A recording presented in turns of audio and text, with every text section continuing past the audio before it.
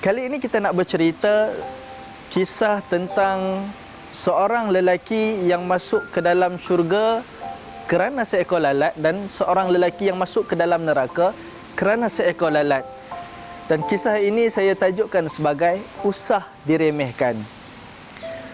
Salman Al-Farisi pernah bercerita kepada anak-anak muridnya, ada seorang lelaki masuk ke dalam syurga kerana seekor lalat dan ada seorang lelaki masuk ke dalam neraka kerana seekor lalat. Anak-anak muridnya bertanya, kenapa wahai guruku? Maka cerita Salman Al-Farisi, ada dua orang lelaki yang pergi bermusafir dan berjumpa dengan sekumpulan kaum, yang mana kaum itu menyembah berhala. Lalu apabila tiba pada kaum itu, kaum tersebut telah menangkap mereka dan menahan mereka. Apa yang dikatakan oleh ketua kaum tersebut?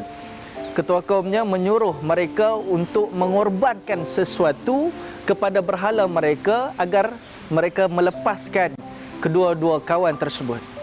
Seorang daripada kawan tersebut telah mengorbankan seekor lalat untuk berhala kaum itu. Maka lelaki tersebut dimasukkan ke dalam neraka.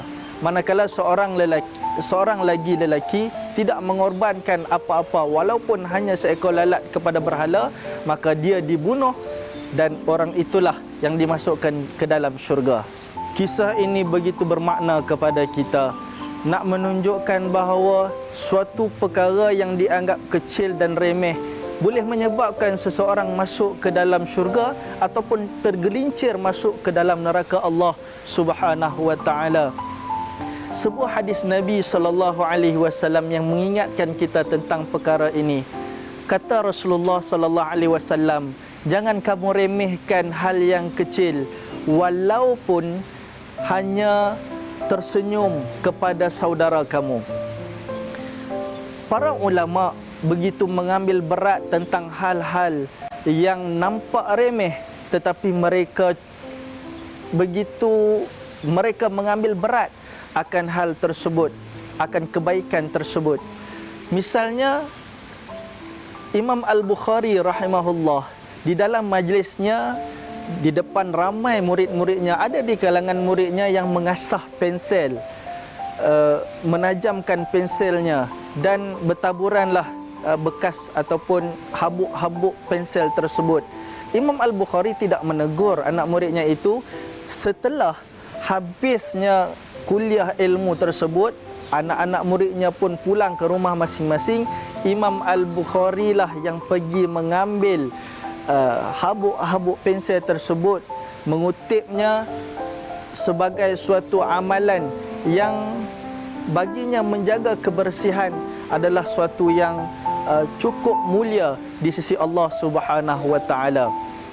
Berbuat baik dengan haiwan merupakan suatu perkara yang cukup mulia, walaupun setengah orang memandang remeh. Ada seorang lelaki di dalam mimpinya bertemu Imam Al-Ghazali. Lalu ditanyakan kepada gurunya itu, wahai guru, bagaimana Allah memperlakukan kamu? Maka kata Imam Al-Ghazali di dalam mimpi itu, Allah mengampuniku kerana dulu semasa atas dunia aku pernah membiarkan seekor lalat hinggap di dakwatku lalu meminum daripada dakwatku, lalu aku membiarkannya.